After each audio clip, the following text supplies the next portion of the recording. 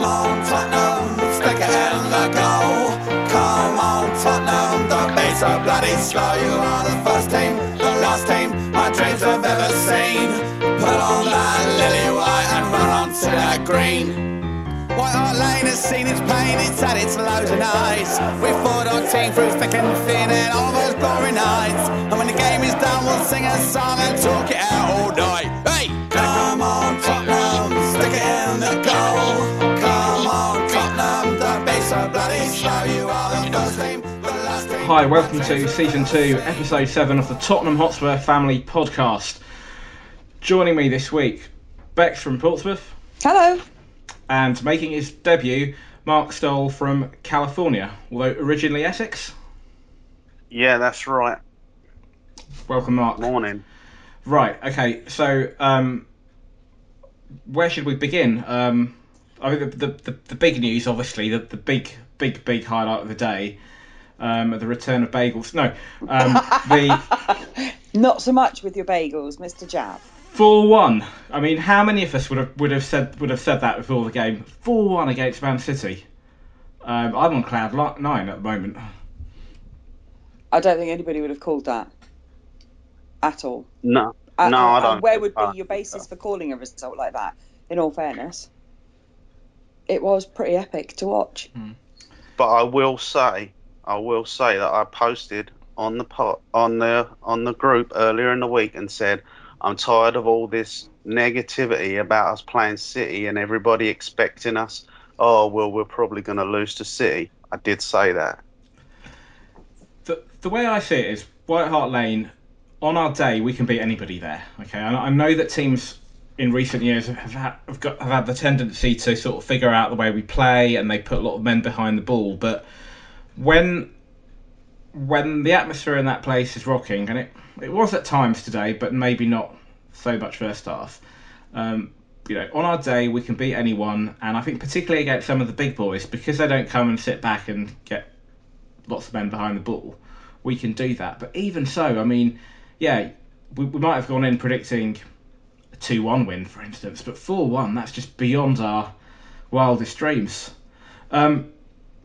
First off, I'll just give my quick take. So I was at the match. I was contemplating, believe it or not, this morning whether to go to White Hart Lane because I've got a bit of a sore throat, which I've had since after the Arsenal game on Wednesday, and I've been a bit snivelly and sort of cold-like, and I just was like, oh, I don't know, do I want to go? It's a lot of money down the drain, and it was too late to give the tickets to somebody else. But I was really seriously contemplating whether I should go to White Hart Lane. And then I thought, you know what? If I don't, it's going to be one of those games. I also, as a side, I had left out Harry Kane from my fantasy football team earlier in the week, and knowing at the time that he'd probably score. And it was quite a match. I think first half I felt, I don't know, this is sort of my take on the first half. I thought that we were good going forward. There was that sense of urgency. It wasn't all slow, but we gave the ball away a few times carelessly, and you can't do that against City. But at no point did I feel that they were better than us, or even if they had their spells, I didn't think that they were. I felt that if we got our game right, we could get the measure of them. And I think probably we were worthy of the equaliser just before half time because we were applying a lot of pressure. At that point, I wouldn't have called anybody as my man of the match, but I think second half, probably Dyer. I think again he's proved that he can do it, and I think I said on the last podcast, let's see how he fares against one of the big teams, and he did really well today. But second half, I think we stepped it up a gear, and Lamela, who I've slated on previous podcasts, and there was a few questions on him that we'll probably look at later on, but I thought he was our best player. He showed a lot of application second half. He wanted the ball, he showed hunger, desire, his decision making was good, and I hope that continues and he can do it on a consistent basis. Yep, completely agree. I didn't ever think okay, we're 1-0 down, here we go again, it's going to be another 5-0. I thought we were really quite focused, and that the team, it still looks like a really coherent team, that they are all playing as a team. So to see us go 1-up, and the timing for that could not have been any more perfect, or to equalise, was fantastic. And then, of course, the second half was just amazing. I've scared my neighbours off. Shouting at the television again, but there you go. Mark, it must have been an early start for you.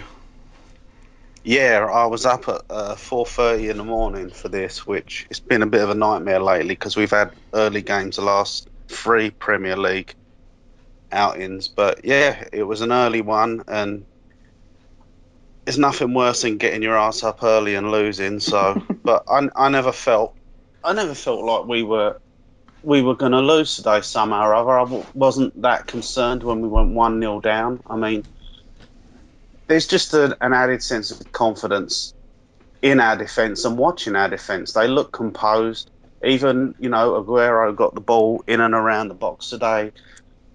On the one hand, you could say people were standing off him, but on the other hand, you could say they weren't diving in. We just seemed to be a lot more composed, and it was comfy. And like you said, Dyer's goal was perfect, and it just changed from there. And just our movement up front is just so different now, and we're not predictable. We're changing. We're being a lot more direct, which everybody wants us to be.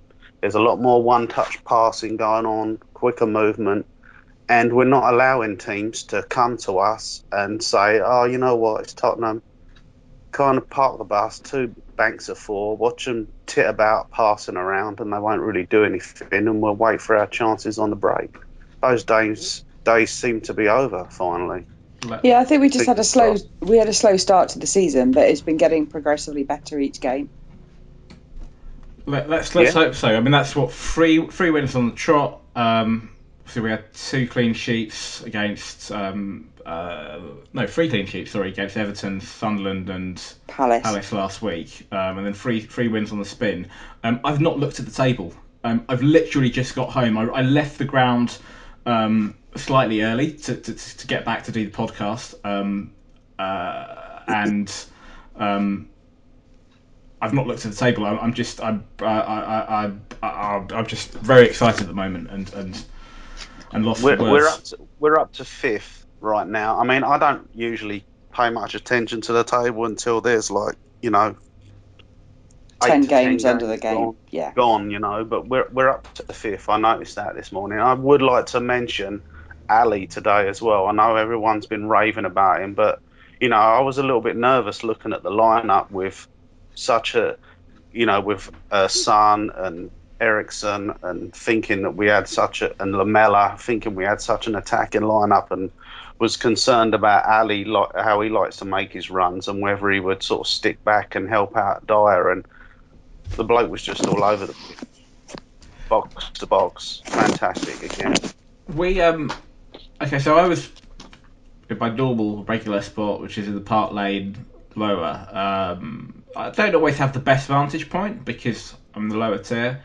So I mean, it's interesting what you said about Dele Alli, because I didn't think he had one of his better games, but I'm gonna watch some highlights later on.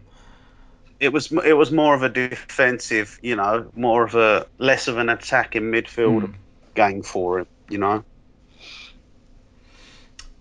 We mentioned Lamela. Obviously, he had a good game, and we had a question from Nick Seal, who asked, "Will Lamela ever make it at Spurs? And if you think he will, how long before we really see how good he is?" Now, perfect timing, Nick. Thank you very much. Yeah. Look, to me, okay. Correct me if I'm wrong, but I think we've all been critical of him. Am I right in thinking that, Mark? Oh yeah, I've said for quite a long time he won't make it in English football. I'll readily admit that. Yeah.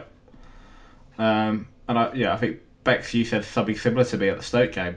Yeah, that Stoke game was my whole. I can't defend him anymore, which I completely ignored. Come the next game, I was all, he'll be okay. Yeah. It'll settle. But it is good to see him playing like that because he can. Yeah, I mean, I think first half he did okay. There was one chance that he should have buried away, or certainly, again, I was right at the other end of the stadium, so I couldn't tell, but it looked like a sitter to me. Where he sort of hit it into Rose Ed. But second half, he was attacking the Park Lane end, and his decision making was good. He wanted the ball. His tracking back and stuff, which is not really the qualities that maybe we paid 30 odd million for him for, but that was all good as well. I just hope he does it on a consistent basis. That's the only thing, It's confidence, isn't it? And it's playing time. It is, and it's also familiarity with other players. So you might say that, okay, well, he's been here for just over 2 years, and other players have gelled at that time. But some players gel straight away, others take a bit longer. He's now, by virtue of the fact that Eriksen was injured for a few games, he's had a few chances in the team. He was rested in the middle of the week for a big Premier League game against City. Whereas in the past it might have been him playing in the middle of the week or him playing in the Europa or whatever it may be. So Poch has said, right, go and show me what you can do. And he's had a run of a few games, and he's starting to maybe show signs. And I suppose as long as he doesn't have any injuries, the more he plays, the better he'll become, hopefully, and hopefully he'll start to show what he's capable of on a regular basis. Yeah, it just went right for him today, definitely. I mean, he showed. There's been a lot of criticism of him. Oh, he gets knocked off the ball too easy. Well, he was pretty damn strong today, and it's definitely a confidence thing, I think, as well, because he made it just before he scored. He made a little run across the front of the area, and like I say, his decision making was on point today. And my opinion's changed a little bit. I mean, I'm sceptical now. I'm moving more in his direction. Let's just say that. But he better, because we got other players waiting in the wings that can fill his spot too. And that I think is, a couple of players have already said that.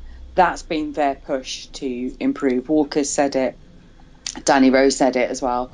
So maybe that is that's the incentive for him to play better, to keep his place. And also I think that whole, is he going to Marseille over the summer or anywhere else, Southampton or anywhere, maybe it scared him a little bit. If he's not settled at Spurs, there's no saying that he'll settle anywhere else. So he may perhaps have foreseen his career just vanishing. So it may be a number of things that have helped him. Yeah, I mean, he's not just, we think about it as well, he's not just got Townsend to worry about for competition. We've got quite a few different players that can go fill that spot if we wish, all across the front line. Absolutely. We've got Townsend, Chadley and Eriksen, but now you've got Son, and all of these players are different. They all bring something different to the team. And then Clinton, Ninja as I call him, he looked really good second half when he came on. He was very aggressive, very attacking. Yeah, and he's got lots of pace, and it was perfect for him to come on. It really was. I was dying for him to get on the pitch with them. With us doing so well on the counter, I was so happy to see him on the pitch and get a proper chance today. And it was just good too, because I saw some comments during the week where a couple of people said, not impressed with him so far, and it's just like, what a load of bollocks. The guy's played about 35 minutes in 3 games, and you're writing him off already. Every one of our signings has made a pretty damn good start to their Tottenham career, as far as I'm concerned. Absolutely. Yeah. And although Trippier, I don't know, has he? Oh, bless him. He's looked okay. I don't think he's. Trippier reminds me a bit of Ben Davis insofar as we spent a lot of money bringing in Ben Davis last season, but Rose, all that seemed to do was make Rose the better player. responding to the competition. And Davis played a few games, but he wasn't the first choice, and he looked steady. And Trippier, I don't think he's been poor, but I don't think he's set the world alight either. I think No, he hasn't. He hasn't. I mean, I will say he recovered well after giving away the penalty the other week. yeah. If he reminds me of like a Justin Timberlake potato head, actually to look at. But no. But then again, you could say on Wednesday he was playing next to Fazio, so you got to give him a little bit of a leeway there too. But he was a bit dodgy position wise, I'd say, on Wednesday night, but not absolute shower of shit either. No, and I think it's good when you've got Trippier is a decent player at Burnley. It's good that we've got those options in the squad, and particularly with the back line, with back four, you can't necessarily. I know Alderweireld just slotted him straight away, but that can be difficult for defenders to do that. And if you slowly bed him into the team, that I think in the long term that's probably it's better to do that. Yeah, it's slightly different for Toby because he's got his mate playing next to him. Yeah. Which, whether that was or wasn't a reason for Toby coming to join us, I don't know. But it must be easier to settle in when you know what you're playing with. Well, it's a confidence situation for the defence and the team's defenders as well, you know. They're confident in themselves and in each other. Yeah. So it should spread. A word on Harry Kane. He's finally got his first goal for us this season. I'm frankly just glad that he's got the monkey off his back, because it was just getting a bit tedious listening to people saying, you know, he's not on form and this, that and the other. He's got confidence. You know, he's done it now. He doesn't need to now try hard and prove, and he's done it, and hopefully he can do it again. And it's only September. You know, his season started last year in November, so hopefully well, he's a striker, so he's gonna, especially with that start to his career, he's always going to be expected to score. You know, he's gonna, and I don't think he's made some bad decisions lately. I'll give him that. I mean, there's been 2 or 3 occasions where he's pissed me off. One of them being today where he could have passed and he's dragged a shot at goal. Yeah, but that's just because he knows that he's the main man, and the pressure has very much been on him. And I think it will ease off now. Now he'll start maybe just to feel a little bit more relaxed when he's playing. And he needed that goal, I think, for himself. Doesn't matter what Poch says, the longer it went on without him scoring, the worse it would be. Yeah, I'll give you that. I mean, he hasn't played badly in any game either, you know, and it's one of those things. As long as the chances keep coming, he's going to start banging them in. Hopefully now. First half, I seem to recall Lloris making a few good saves. I can't remember if that was today or another day. I've got some recollection. I think he did. We need to give him a mention as well, obviously, because you know, I don't know what was the famous quote from Brian Clough from the late 70s about how many points when they won the league title, and how many points Peter Shilton won them that season. And I'd like to know, over the course of a season, how many times Hugo has saved us. Not enough. Yeah, well, maybe not enough, but he's a vital cog and part of that team. And you don't often watch and think he had a shocker of a day. You know, he does okay. He's competent. Very rarely have I thought, really, you should have got to that. So, you know, he can improve on his kicking. Yeah, definitely his kicking. Take your boots next week, Jav. Show him how it's done. I'll do that. He has. The thing is, as well, is a lot of what he's had to deal with this year, because we've had a solid defensive line, has been shots from the edge of the area. You know, so he's got a little bit more time to do his thing, and that's where he's a brilliant keeper. Is being a shot stopper, and it was a shot from Sterling today. He made a really good save to his right and kept it out full stretch. That was pretty much pivotal for me. So yeah, he had a good game, and like I say, the defence are keeping his involvement down to a minimum too, which can only help.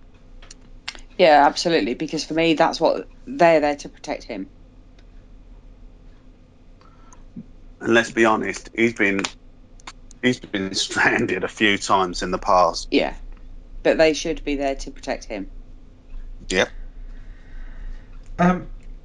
Today was a good performance, good results against a top side. City for me this season have been the strongest team. I know they lost to West Ham last week, and now they've lost to us. But certainly up until that point, they hadn't conceded any goals. I don't know why Joe Hart wasn't in the team today, or Company. He had a back injury, and Company was ill just before kickoff. Okay. They'd been shaking hands. Well, Company must have been shaking hands with me if he was ill. That is the rumour. Well, I like to do my bit, pass on my germs and pass on my colds. But we've done it against a good team. Obviously, we don't want to get carried away. But that's, as I said earlier, 3 wins on the trot, 3 clean sheets out of 4. And in a season where nobody's really, like I said, apart from City, really, shown their head and shoulders above the rest. Certainly, everybody seems to be vulnerable. There's been lots of freakish results. Yet we're making steady progress. We've only lost once in the league this season on the opening day, which was a game we shouldn't have lost. City have lost more matches than us. I read a stat somewhere. I don't know if it's true. I'll have to double check. But I think they've conceded more goals than us this season, possibly. Yeah, our goal difference has got a nosebleed at the moment, I think.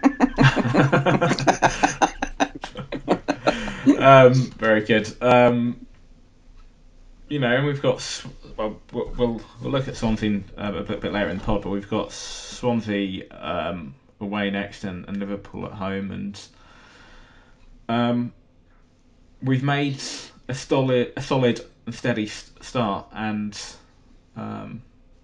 I go back to the summer months. Mark, it's interesting. You mentioned all our signings being really good, and I go back to a few months ago, and everybody being very nervous and anxious about the fact that we haven't signed a striker and criticising Levy and whatnot. But we've been quite shrewd in the transfer market. We haven't done what we did 2 years ago and buy 7 players that were supposed to be the best thing since sliced bread, and I think only 2 or 3 of those players are still at the club. Ericsson, Chadley, and Lamela.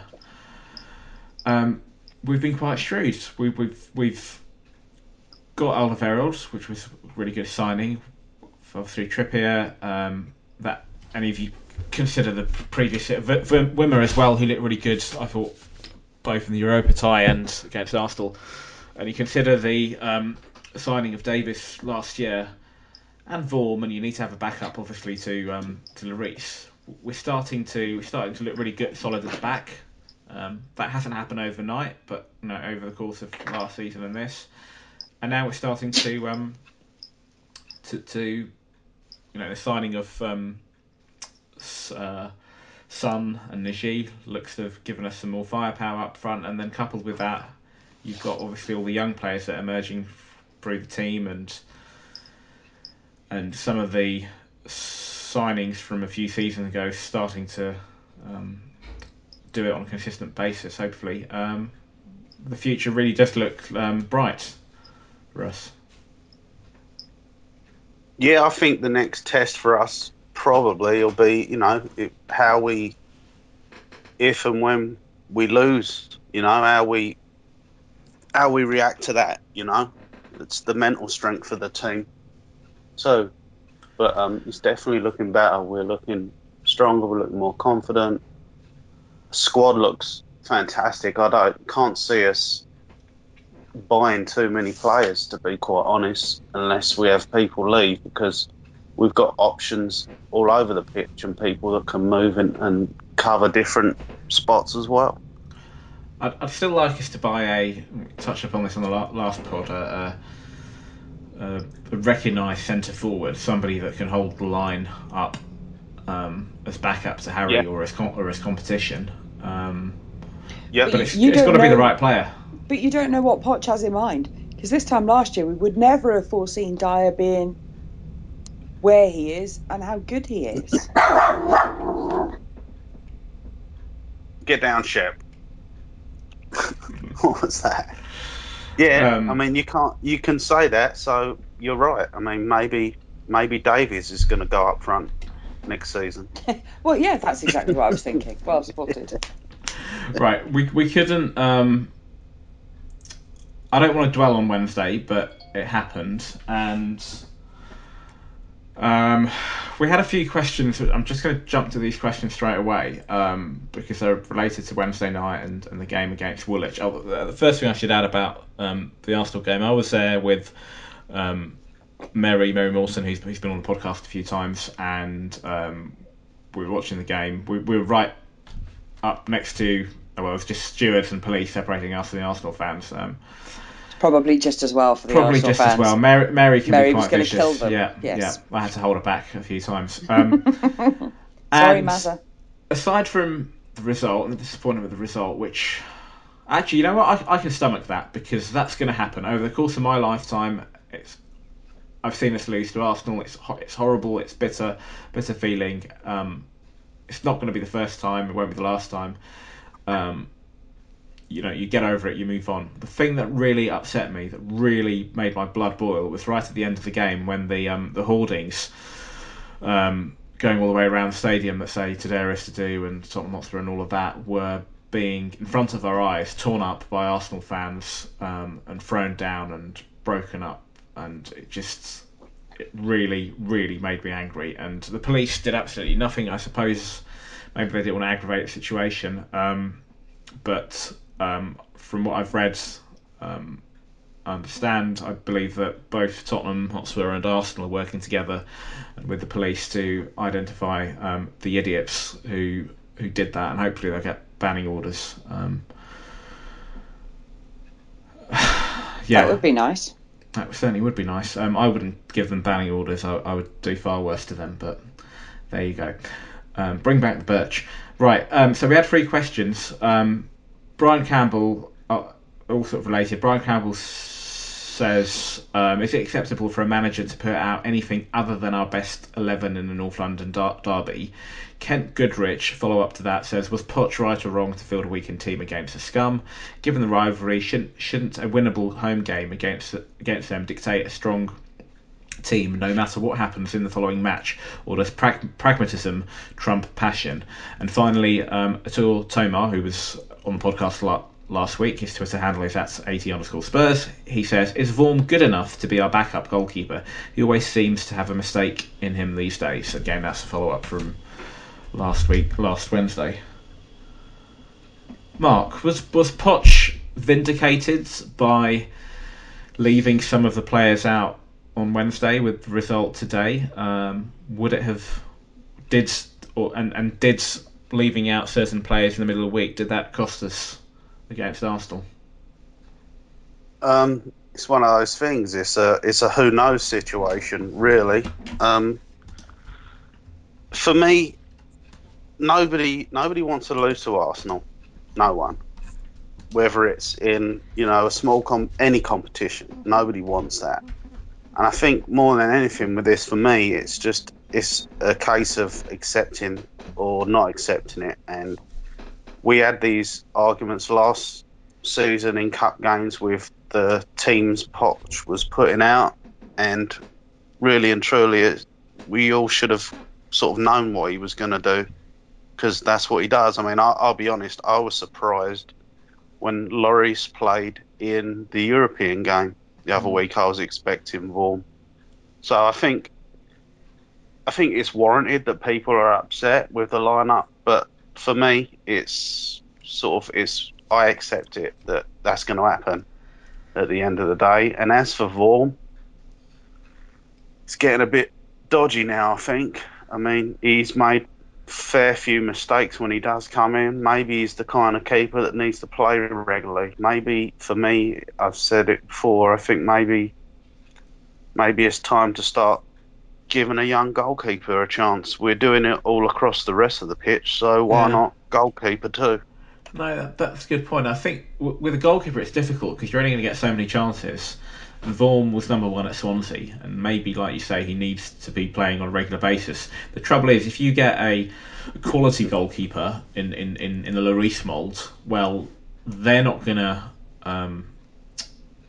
or a half decent backup to Lloris, they're not going to accept to be on the bench, so you're going to have a bit of a problem there. And equally, a bit like Vaughan, they might need to run out. So perhaps a young goalkeeper is the way forward, particularly as a young goalkeeper might be a bit more patient, and they might have less of an ego, and they might bide their time. And if they do well, then who knows? As and when, if ever, hopefully it will never happen. But if Lloris ever did leave us, then if we had a young goalkeeper waiting in the wings, in the long term, they might replace him. I think Lloris is so coveted by our fans that you could put De Gea in there and people would be upset at times, Yeah. It wouldn't matter. But then even so, you could say that putting a young goalkeeper in could be worrying too, because they could just have a complete mare and screw their career and never get their confidence back. So who knows? I mean, look at Caballero today. He didn't exactly cover himself in glory either. So it must be tough for goalies. You're kind of damned if you do, damned if you don't. I think Vaughan needs to play. Maybe he needs to play more often. I was also surprised not to see him in the Europa League, because for me that would have been the ideal place to play him. Keep Hugo for the Premier League, where we know he's much more valued. As for the game on Wednesday, meh. It's never nice. But I'd rather have won today than won on Wednesday. On Wednesday, all I say is that with the team that we fielded, apart from Fazio, who I've said this before, I said it basically since New Year's Day against Chelsea. I've been saying this on a consistent basis. He gives away the ball too much. His distribution is poor. He loses the ball. He looks shaky. That's going to affect the players around him and the goalkeeper. And he did that on countless occasions against Woolwich on Wednesday. And I wouldn't have had him anywhere near the starting lineup. But aside from that, I thought the rest of the team was fairly strong. Vaughan, okay. Trippier, you got Rose. I thought that Kevin Wimmer looked really good. He looks very composed on the ball. He's left-footed. Maybe he's going to be our Vertonghen in a few years from now. He looked really, really good. And then you look at the rest of the team. It was still a strong lineup. You had Harry Kane up front. Eriksen started. Chadley. I can't remember who else was it. Townsend. I think Townsend started as well. Yep. And centre of the park, you had Dyer and Carroll. So it was still, to me, a really strong team that should have beaten Arsenal. I thought at 1-1 it was ours for the taking, and I didn't think they were that good, but we lost it, and I think it's convenient for people afterwards to say, oh well, Poch shouldn't have. But some of those same people, if we'd won that game and we'd lost today against City, they would have been saying, well, he's too tired or whatever, or so and so should have been rested, or so and so shouldn't have played because they picked up an injury, and we could have done with them against City. So I thought it was a fairly strong team. On the Vaughan thing, I like the idea that Mark suggested. I think a young goalkeeper. His name escapes me. McGee, yeah. I think I saw him in a youth game last year. He looks good, and it'd be nice if he gets a run out. Vaughan, not too surprised that he started with that middle of the week. Poch did that pretty much all of last season, bar the final against Chelsea. So, if you don't pick Vaughan, and Lloris gets injured and you throw Vaughan from the cold. Exactly, then it'll be a lot worse. Yeah. Just before we move on to looking at the Swansea game and the forward line, just a couple of things. On the last podcast, I said that the last time that we beat City at home was 5 years ago when Mark Hughes was manager. I realised yesterday that I was wrong about that. I'd completely forgotten when we beat them under AVB 3-1 at the Lane in April of 2013. And then just coming full circle to what I said at the beginning of the pod, and I'll be very very brief with this, but as some listeners may know, I've got this long-standing battle with the club to get bagels reinstated in the South Lower, and lo and behold, they had them in the South Lower today, even though Jake from customer services said that they wouldn't be having them anymore because apparently, quote, nobody wanted to buy them in the South Lower, so they had to throw a whole load away. So Jake, fuck you, and thank you Katrina Law from the Supporters Trust. I don't know if she did anything or she weaved her magic, but it was a pleasant surprise. They had gherkins in the middle of them, which I'm not quite used to in a smoked salmon bagel, but it tasted lovely, so thank you. Jake put that gherkin in. Jake put that gherkin. Yeah, to say if you back. Right, okay. The second half of the podcast, we'll look at the Swansea game, and Bex will look at Spurs ladies, and we'll do some questions. But before we do, here's Elliot Line with this week's Forward Line. This is the Forward Line on the Tottenham Hotspur Family Podcast with me, Elliot Line. Looking forward to the Europa League game against Monaco on October the 1st, and also the Premier League game against Swansea on October the 4th. Monaco are arguably our toughest test in Group J, and getting a result away from home will be difficult. I rate the likelihood of us scoring as a steady 55%, of us scoring more than once as only 16%, and of us keeping a clean sheet as a modest 31%. The most likely scorelines are a 1-0 defeat, a 1-1 draw, a 1-0 win, and a 2-0 defeat. Overall, I have 26% for a Spurs win, 29% for a draw, 45% for a Monaco win. On to Swansea on Sunday. In this fixture last season, we won 2-1 with goals from Kane and Eriksson. In fact, we've beaten Swansea in each of our last 7 meetings. However, Swansea have started reasonably well and have 7 points from a possible 9 so far at home this season, and I see Swansea as favourites going into the game. I rate the likelihood of us scoring as a respectable 59%, and of us scoring more than once as 22%, of us keeping a clean sheet as a modest 34%. The most likely scorelines are a 1-0 defeat, a 1-1 draw, a 1-0 win, and a 0-0 draw. Overall, I have 31% for a Spurs win, 30% for a draw, and 39% for a Swansea win. This has been the Forward Line with me, Elliot Line. Come on, you Spurs.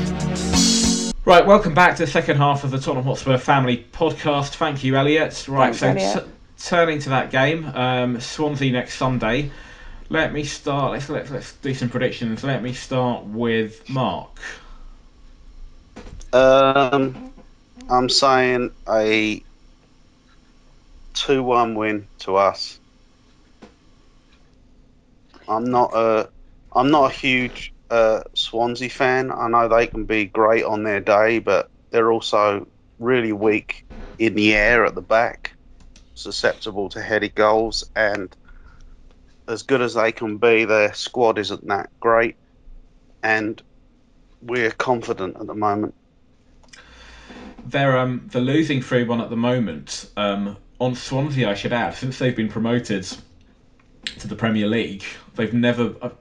I'm probably gonna be eat my words, but I'm pretty sure they've never beaten us, and we've got a very good record against them, home and away. I think we've won all our home matches, and I'm pretty sure we've won all of our away matches against them, bar one. When Redknapp was manager, I think we drew 1-1. So we've got a very good result against a very good record against them. The thing about Swansea is they play open football. They're another one of these who won't sit back, and they certainly won't do that at home. So I think that suits us. I'm going to predict 2-1 as well. Bex? 3-2. 3-2. Okay.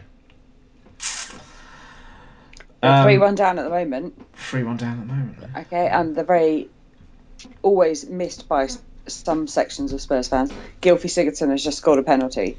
So, good to see what they can do to pull it back at St Mary's. We've got one game before that as well. I forgot, which is Monaco, of course, on Thursday away. So we've established that they're a band, and but apart from that, One Hit Wonder, bloody good song. I remember it, but yeah, and oh God, I forgot his name. The guy from Joy Division, New Order bassist Peter Hook. I think he was. Part of Monaco. But as for the football team, so we got them on Thursday in the Principality in Monaco. I think Lloris is going to start if we go by the last game, and also I think last year in the Europa. I don't know how many of the other players will start. Well, Monaco are a bit different from Karabag, aren't they? Yeah. In all fairness, you're expecting a proper football team. You're expecting them to turn up, not just for the first kind of 20 minutes or so, but it will be a much different game. I would quite happily take a draw, to be honest, because they drew their first match, didn't they, with Anderlecht? I believe so. So we're top of the group at the moment. We're top of the group. A draw away from home is perfectly respectable. If we get anything more, great. But I'm more. That's how you do it in Europe. You look to win your own games and not lose away. Yeah. So I'm going to say 1-1. Bex? Yeah, I'll go with a 1-1. Okay, Mark? It's a tough one. I mean, I haven't seen them. I know they lost that Kondogbia, who was their defensive midfield giant last year, but I'm going to say a 0-0 just because I don't want to be negative, but it's going to be one of our toughest games of the season so far. Okay, right, before we do questions, Bex, you've been looking at the Spurs ladies once again for us. Thank you for doing that. So what's your update for us for this week? So I had a little bit of a rant last week that I went on the website and I couldn't find anything out about the ladies, so I emailed the club, because that's the kind of thing you do when you're in full rant mode. And they were taking the website down to update bits. So I obviously just caught the website at a bad moment. So I've had a look again and all the information is there, exactly as you would expect to see. Player profiles and other information. And what I just wanted to say this week is that the coach is a guy by the name of Juan Amoros, who, strangely enough, is Spanish. And apologies to any Spanish speakers that can speak Spanish better than I can. So he's the coach. He's been at Spurs for the last 4 years. Seems to be doing okay with the ladies' team. So just to let you know some of the names, the keeper is a lady by the name of Tony Ann Wayne. She's our first choice keeper. She plays every game, like it or not. I'm not going to tell you how old she is because it just makes me feel very old indeed. Is she older than me or younger than me? Oh, this is advanced maths, isn't it? She's younger than you, Jav. Oh, okay. Everybody's starting to get younger than me. Yeah, you're getting to that age. So she's been at Spurs since last summer. Does okay, turns up every game, not a problem. She is our number one keeper. Okay, I'm glad she turns up. So we won 5-0 in the week. Last weekend, which is always nice. A real kick in. And then they play again tomorrow. They play Basildon at Canvey Island. It's the first time we've played them because Basildon have just been promoted. So hopefully another good result for them this week. Okay, great. Thank you, Bex. Right, so questions. So Andrew Pelling asks, Mark, you're obviously first time on the podcast, so I'm going to... Andrew Pelling asks, how did you get bitten by the Tottenham bug? Okay, it's a good question. Well, I think somebody was on the other week that was sort of in the same situation as me, which is, all my family are Arsenal. My late dad, my brother, they're all Arsenal. And I liked football, probably around 6 or 7 years old. I was into football, but I never really got the Arsenal bug or any team really. And then it was pretty much just a Christmas gift. One of my uncles was a Tottenham fan, and they decided to buy me a Tottenham mug for Christmas, and it was just a generic one that just had a crowd on it, blue and white, and said, "Come on, you Tottenham." It wasn't special because my brother got an Arsenal one, which was exactly the same font and picture, just red and white, and said Arsenal instead of Tottenham. But it was a combination of getting that mug and a kid on the block that moved in that became my best friend at the time, and he supported Tottenham. And my uncle and aunt generally bought us brute gift sets every year for Christmas, and for some reason they decided to get us mugs that year, and it started from there. And it was just in time for the '81 Cup win, and it just grew. And now I'm fully diseased.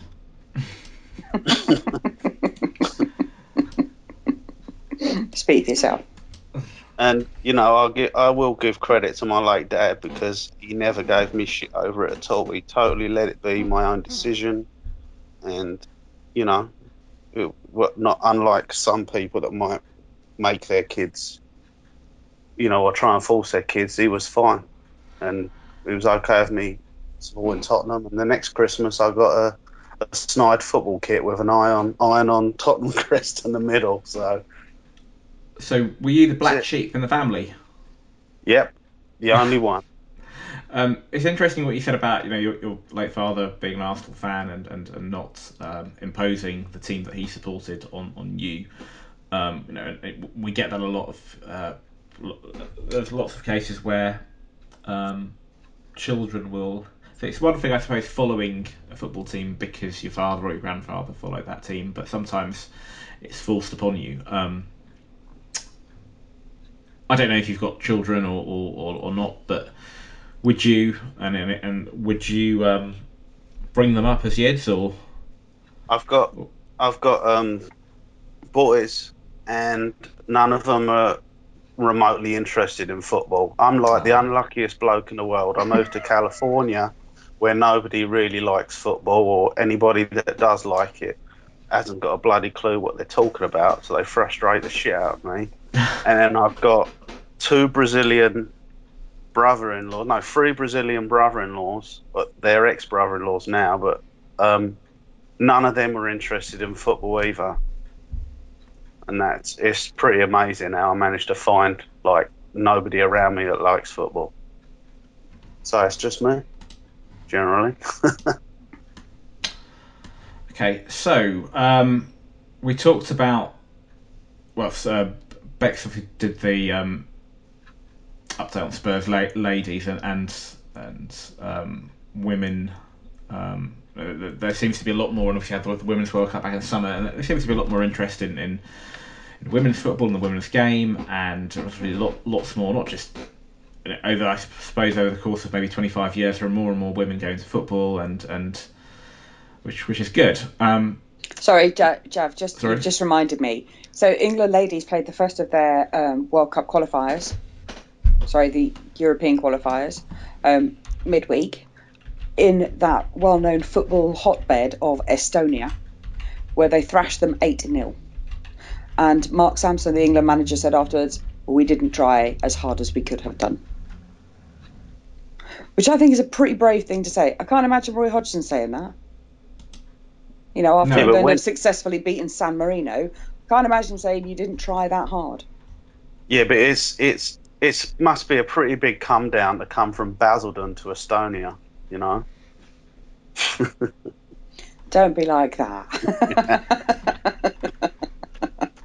But I think that he's still pushing his team. He's saying, yeah, all right, you might have scored 8, but there's still things that you're missing. But that's, by the by. It just amused the contrast between the two styles of football is still there. Great. Okay, so just on the women's thing, I was going to say that obviously it's a big thing, and you mentioned the England ladies.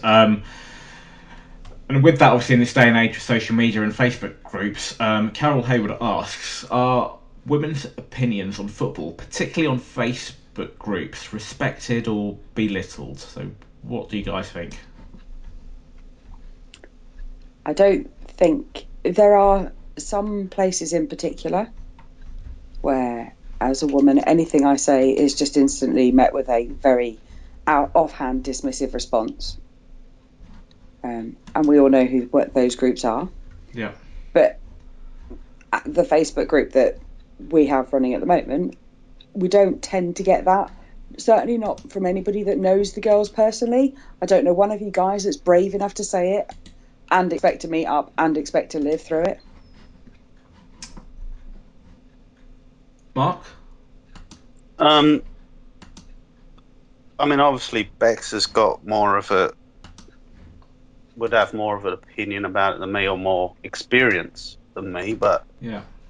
I agree with what she's saying about the other groups, but I will say that generally, for me, I think there are times where the ladies can be a little bit paranoid about that. Yeah. On occasions, and it's just everybody on any group has got an opinion, and they're going to voice it, and if they disagree, they're going to disagree. It's not necessarily because of, it's not anything else in it. No, it's sometimes the manner of disagreeing. Right. It's sometimes behaviour that they wouldn't, or comments that they wouldn't make to another bloke. Right. I can see that, but I will, for me, I don't care. It's refreshing, I think, and there are a lot of women on these boards that their comments have sort of demanded respect because they know what they're talking about. So it can only be a good thing, and I don't care. I think that's what it boils down to. What you just said, they know what they're talking about. I think with anyone, we've all got opinions about football. At the game today, I met Paul Esau again, who I met at the Palace game last week, who famously dressed as a nun when we played Everton. Paul was giving his opinion, and then he sort of said, "As you do, yeah." I normally save that for Thursday. Stop. But there you go. For first dates. Yeah.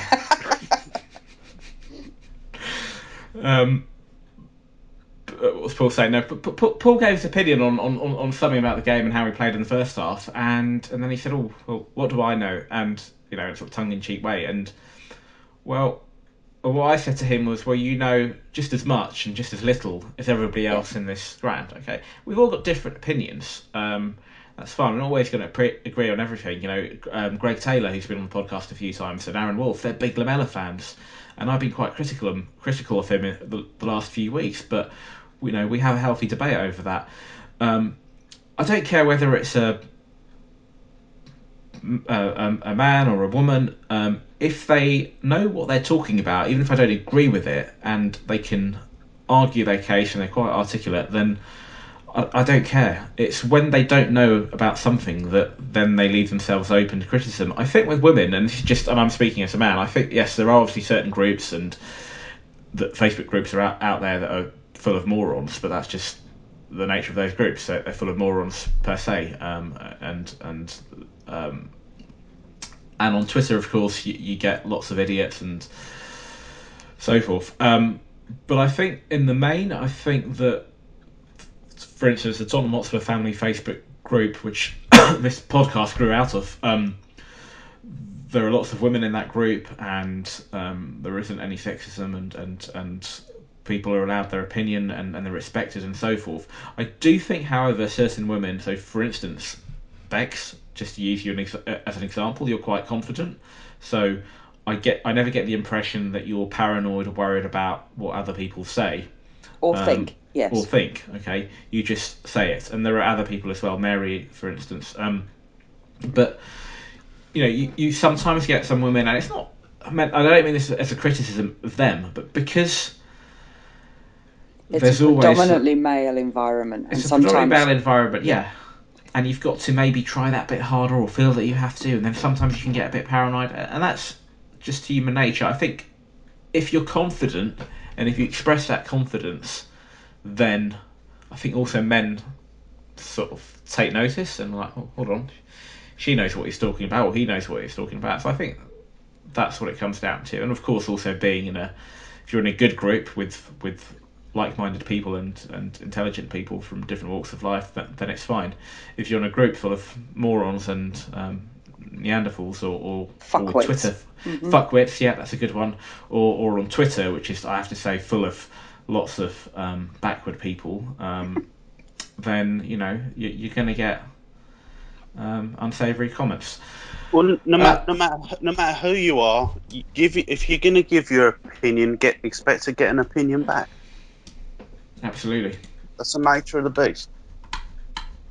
But yeah, I mean, more women. I don't even read who's made. I probably read the name who's made the comment second. But like I say, we got some pretty intelligent women in the group anyway that have got plenty of good things to say, valid points, just as many as me. Absolutely, and going back to the group, and I mentioned that this podcast, almost a year ago, November last year, it grew out of the Tottenham Hotspur family group. Its origins were, okay, we've created a Facebook group, why don't we have our own podcast? Whereas a lot of other Tottenham Hotspur podcasts, the podcast exists and then they might then create a group afterwards, or there might be a page promoting the podcast. With this, the podcast grew out of the group. And one of the things that I wanted to do very early on is to have lots of female voices and not just have the same people.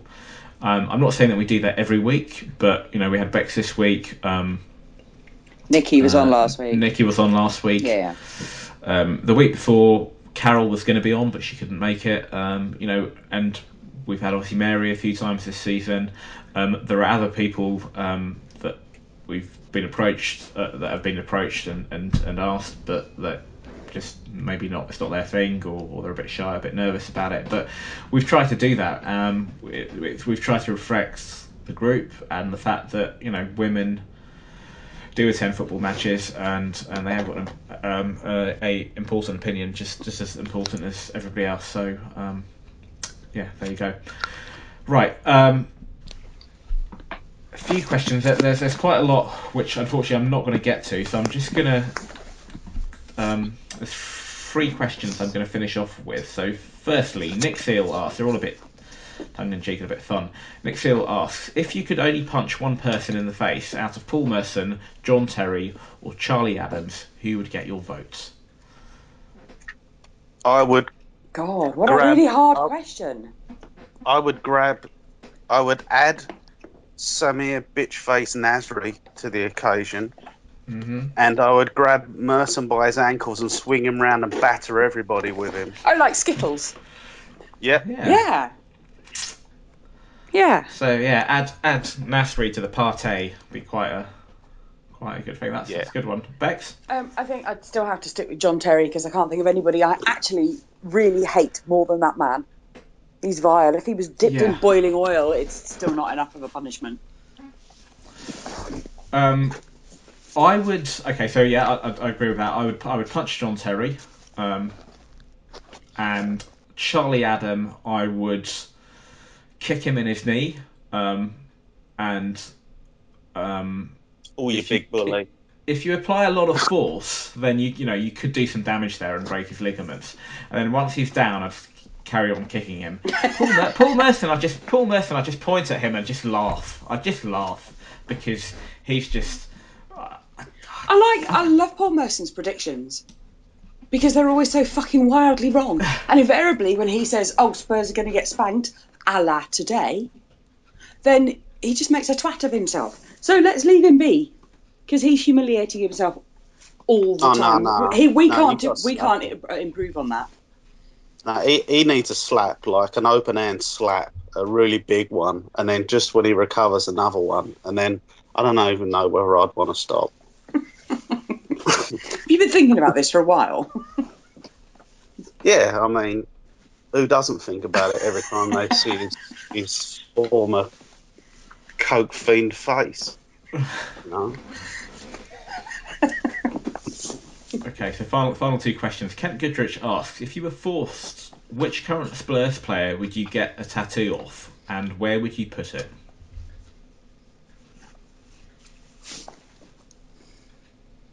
How big would the force be? You have to be best mates with Paul Merson. Oh God. Yeah, see, now you're thinking, aren't you? What would a good tat look like? All right. While you think about that, I'll just quickly give you a bit more thinking time. I'm not a fan of tattoos, but if I had to get one, then and it was something Spurs related. I know Kent is a Spurs player, but I wouldn't go for a player. If it had to be something Spurs related, I would either go for the cockerel. So I'd have a cock on my leg, maybe. Chorkle, or It's always or the first probably. time. Probably. Well, I've always wanted to know what. No, I'd probably something a bit more subtle, like Tadaris do, and it'd either be on my arm or on my leg, but that's it. But it'd be little writing, and that's it. But I'm not a fan of tattoos, and I certainly wouldn't. Well, I wouldn't go for a player. I don't see the point because that player's going to leave, and it's got to be something that's forever Spurs. So Tadaris to do, for instance, or Ordues Vakare or Cockerel would be something which But the question would be more is, appropriate. But that's not the question, Jav. Yeah, but fuck the question is and you fuck have Kent to Goodrich. Make a decision. No, well, I've answered the question the way that I want to answer it, I didn't realise that was the game. well, you could be creative and answer the question Yes, in the but way that's that I've not answered playing it. nicely, and so I still don't know. By the way, because Okay. people tattoos, I think, just look wrong. So it's not really my thing. Like you, I'm seriously considering, because I do like tats, seriously considering a new one, and it will be a Spurs related one. It's just a question of what and where. Mark? It's a tough one. I mean, if I did it, I probably wouldn't get their face. I'd probably get like the back of their shirt or their name and their number or something like that. I mean, I don't have a current favourite player. My favourite player over the last 10 years is Glenn Lennon. Hoddle. Sorry? Was Lennon Lennon. over the last 10 years, probably. I was a big fan of Lennon, loved Lennon, wished he was still here. But as for now, there's a few that could be my next favourite player, and I'd say probably Dyer or Toby are in pole position for that right now. And Toby is just, oh man, when he makes some of those sweet passes, it's just fantastic to watch. Love seeing him on the ball. And it was nice. It was nice that he. I probably should have said it at the start, but it was nice that he got on the score sheet finally today, which was good. Well, both of our defensive linchpins got on the score sheet. Yeah, well absolutely. deserved. And obviously Lamella as well, and as well as Kane. And I thought Vertonghen had a really good game, by the way. He looked really composed on the ball. Okay, and final sorry.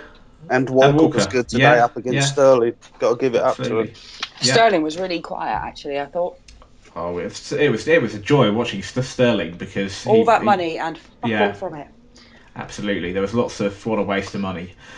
Right, final question. Now, I'm not going to read the person's name in full, and you'll understand why. So, a gentleman called Barry, who's a postman by profession, says an Arsenal acquaintance has sent him this, and to describe it, it's basically a DVD, a sort of mocked up thing, and it just says when Harry almost scored that scissor kick in full, because obviously he had a chance scissor kick against Arsenal on Wednesday, narrated by Mickey Hazard.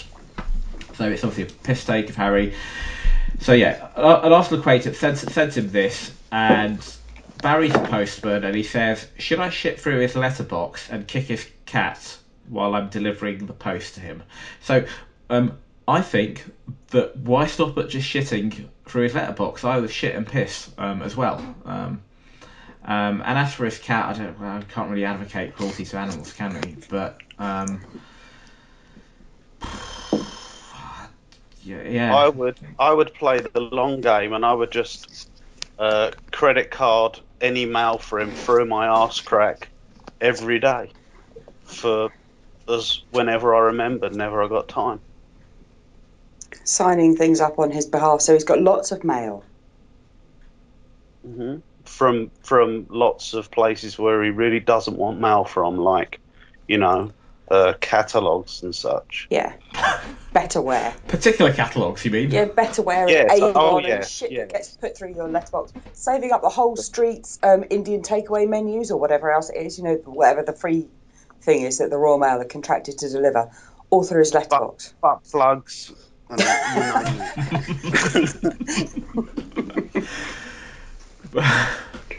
Butt plugs, right, okay.